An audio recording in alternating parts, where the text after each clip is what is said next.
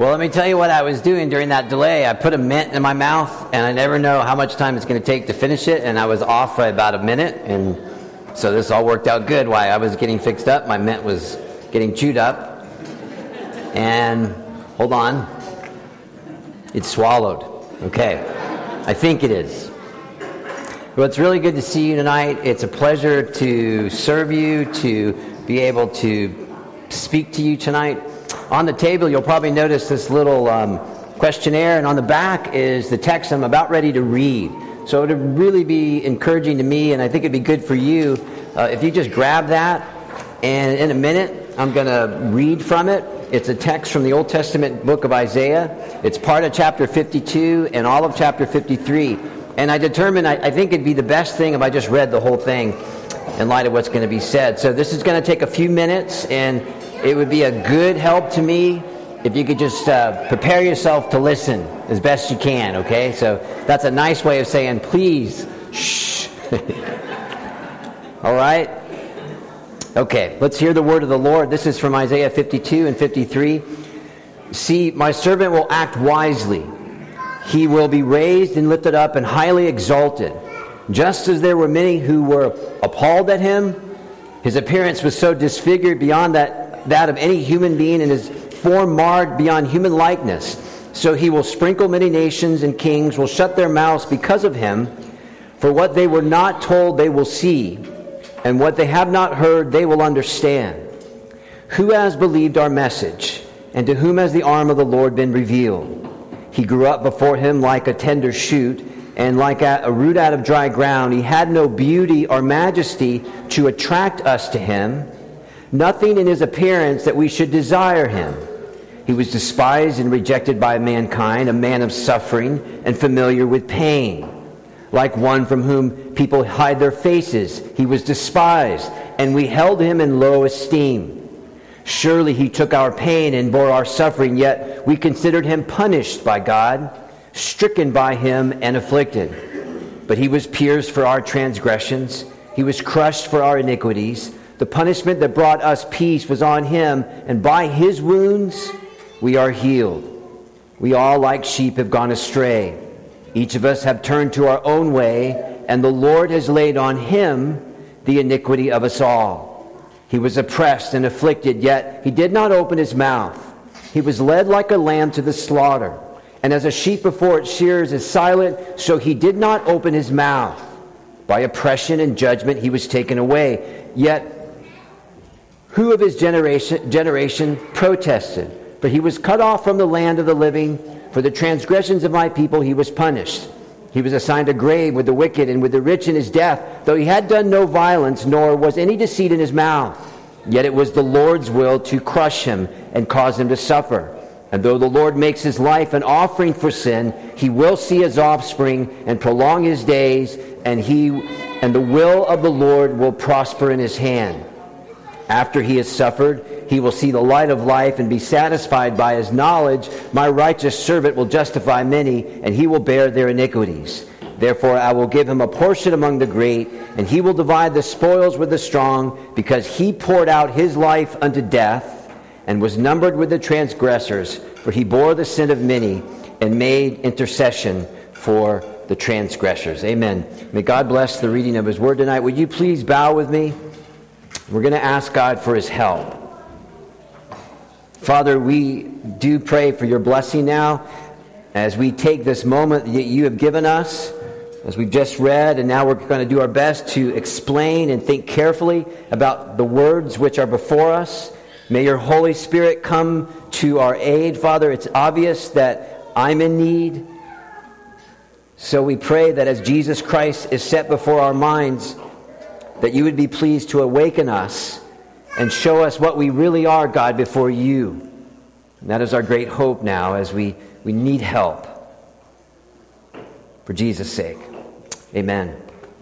Well, I got a question. It's a very human question in light of the way things are, and I've always been in the world, and it's a question of why. And it goes something like this. The paralyzed child, she's bound to a wheelchair, and she asks, why?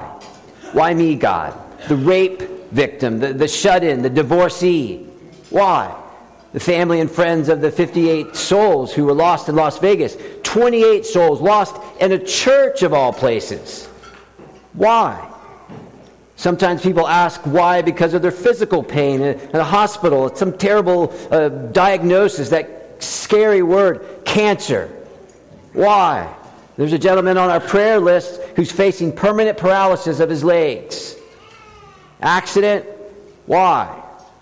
Sometimes a husband, a wife at graveside, a parent, a child, graveside, they have a broken heart and they ask the pastor, why? That was my dad. That was my daughter. Sometimes people ask why when their own friends turn on them.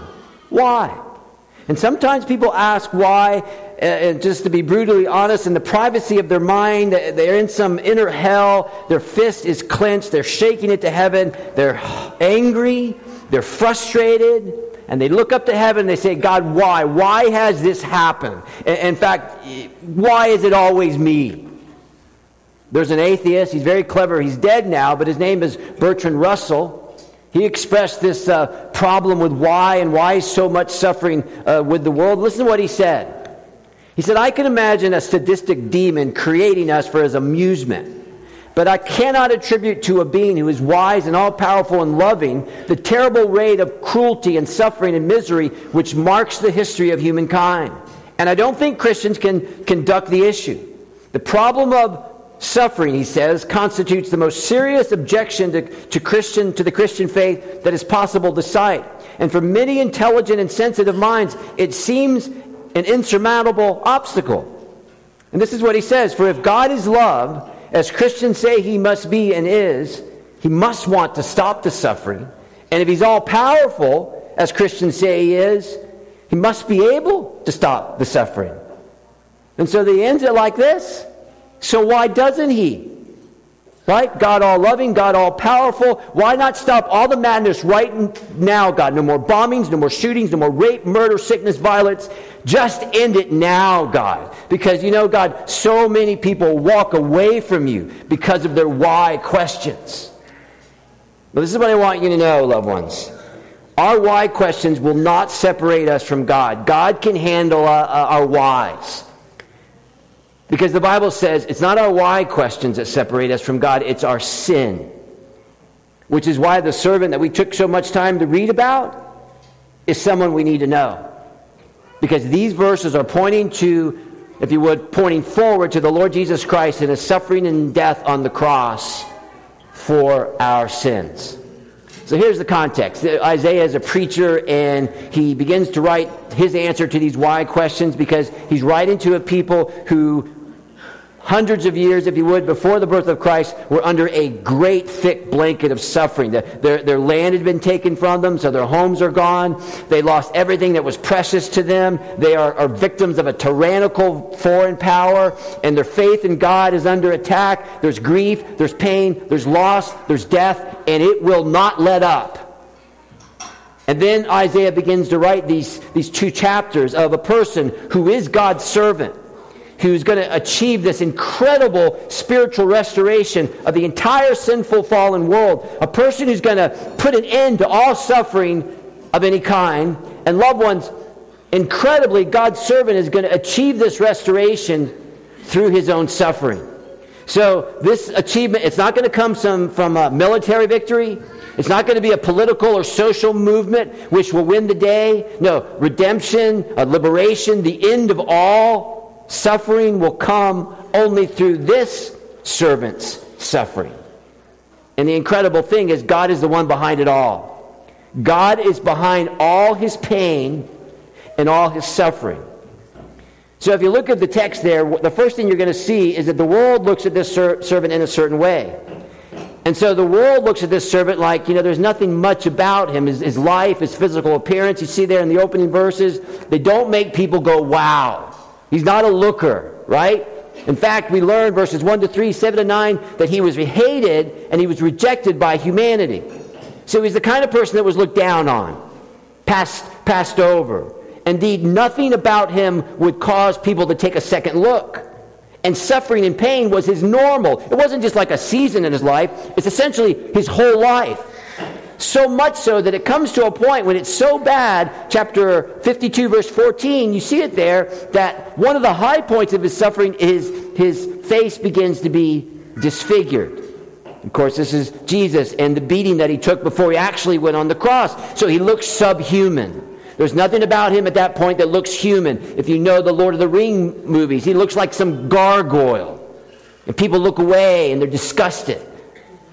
And these people, especially religious people, they would say, he must have done something very, very bad to deserve such a life of punishment. I mean, heaven would never treat a good man this way. He must be cursed by God. Yeah, that's it. He must be cursed.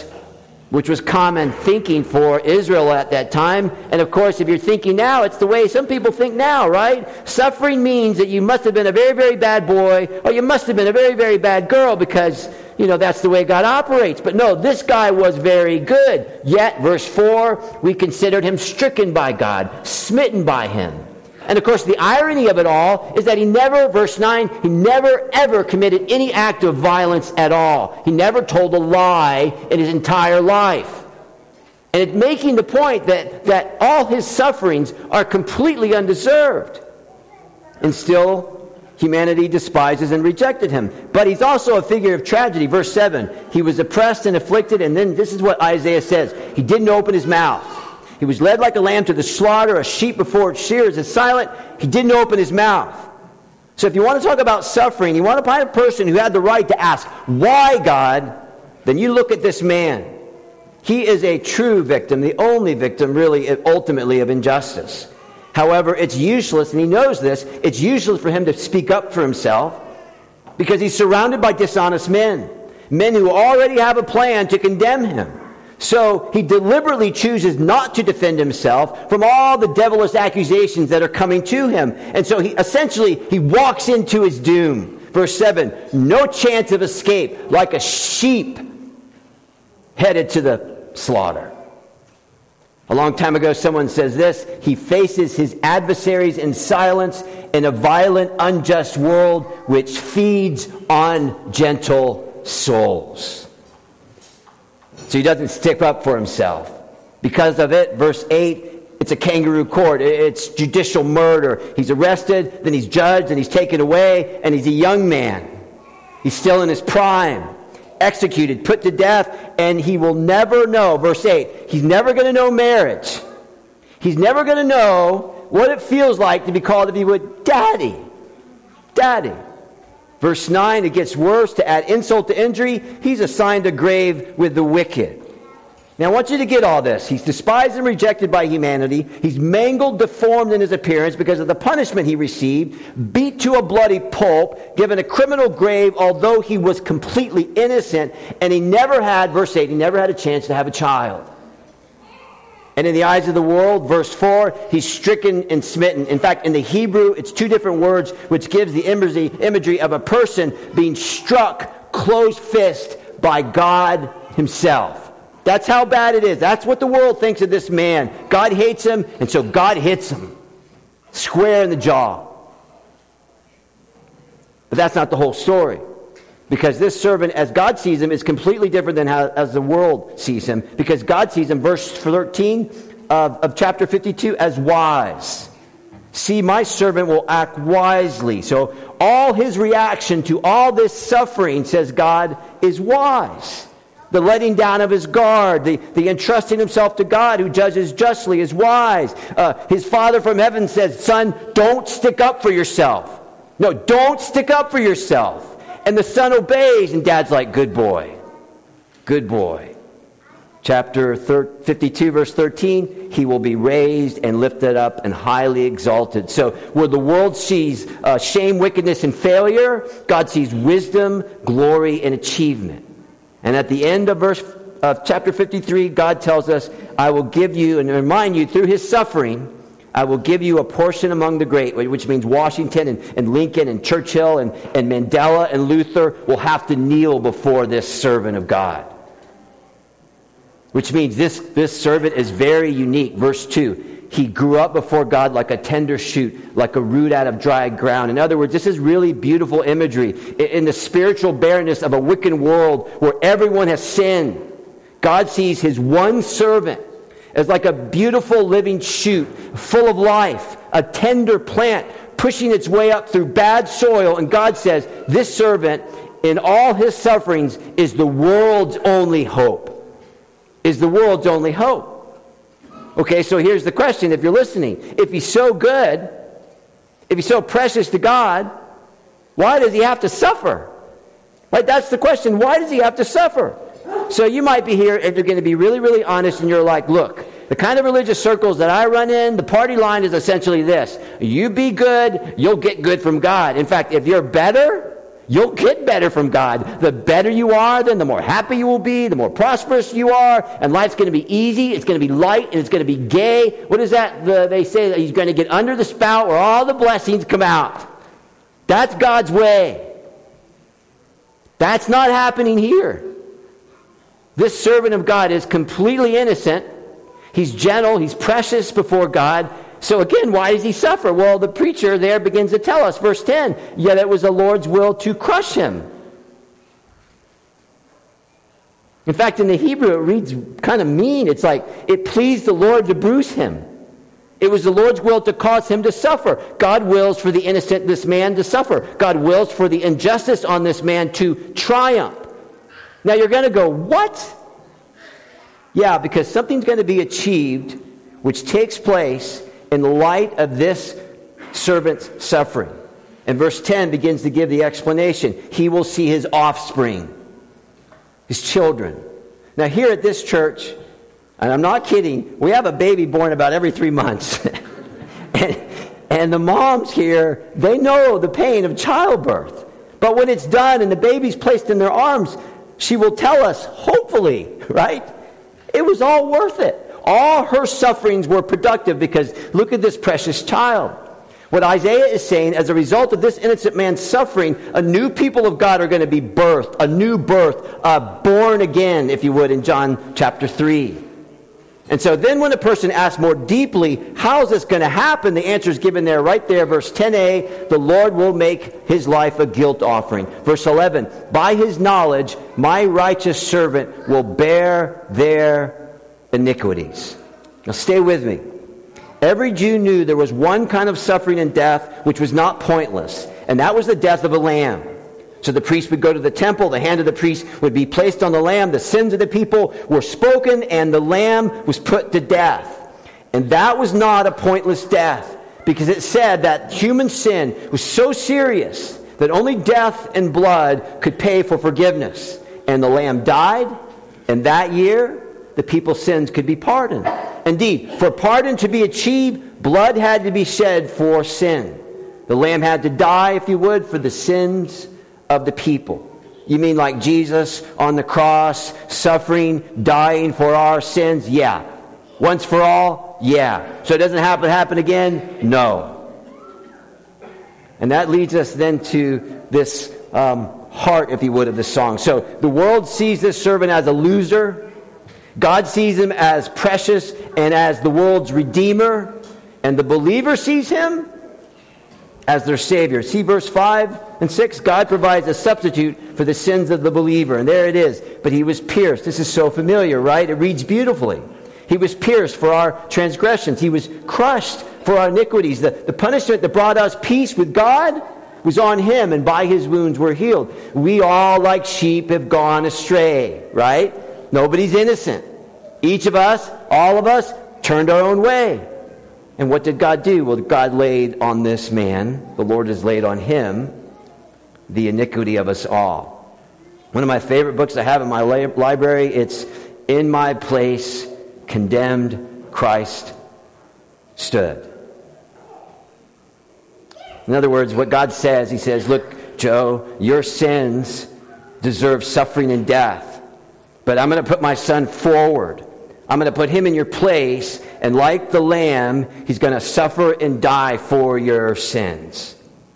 Now, everybody says, Jeepers Creepers, when I die, I don't want to suffer, I just want to die. Right? Very understandable. We just want to and we don't want any of the pain. But this servant, Jesus, he suffers and he dies like no one ever suffered and died in the history of the world. And so you ask, why? One simple answer. For our sins. Verse 5, pierced, crushed, punished for our sins, for our iniquities. Because we are the foolish sheep. We are the ones who go our own way. We live by our own rule, and this alienates us from God, and it alienates us from one another. But God in His love has laid on Christ the wickedness of us all. And that word laid in the Hebrew means made to meet, meaning every sin from Eve until now and past now. Every sin in all of human history is laid on Christ when He goes to the cross. So let me just end by saying this. I just have one question for you. And it's right there in verse 1, if you'll see it. Do you believe this message? Do you believe this message? Because this is the only message that God gives for our redemption. And have you bowed your life down to the Lord Jesus Christ, who is ultimately the message Himself? Have you ever said, no, be honest, have you ever said anything, Jesus, I know that I deserve punishment for my sins, but I come to you now in childlike faith and believe that you are the Lamb of God that takes away the sin of the world, who takes away my sin.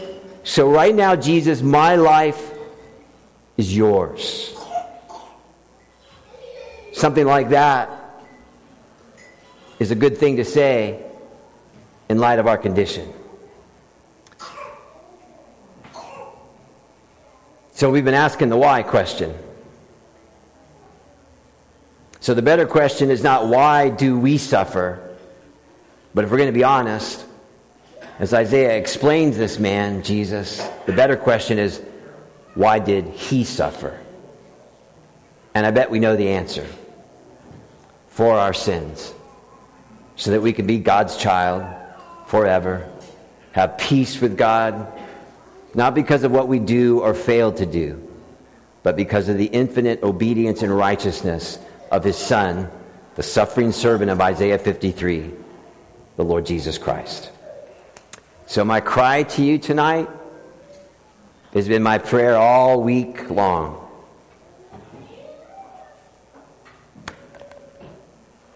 Know Jesus this way before the time comes when it'll be too late. I'm going to be around. If you have a question or two, I'll be happy to try to answer that for you. It's a privilege to speak to you tonight, and thank you so much for your attention. Let's pray. Isaiah 53:6, we all like sheep have gone astray.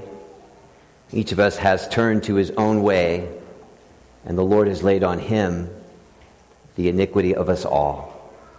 Lord Jesus Christ, have your way in the lives of all of us now, to your praise and to your glory. Amen.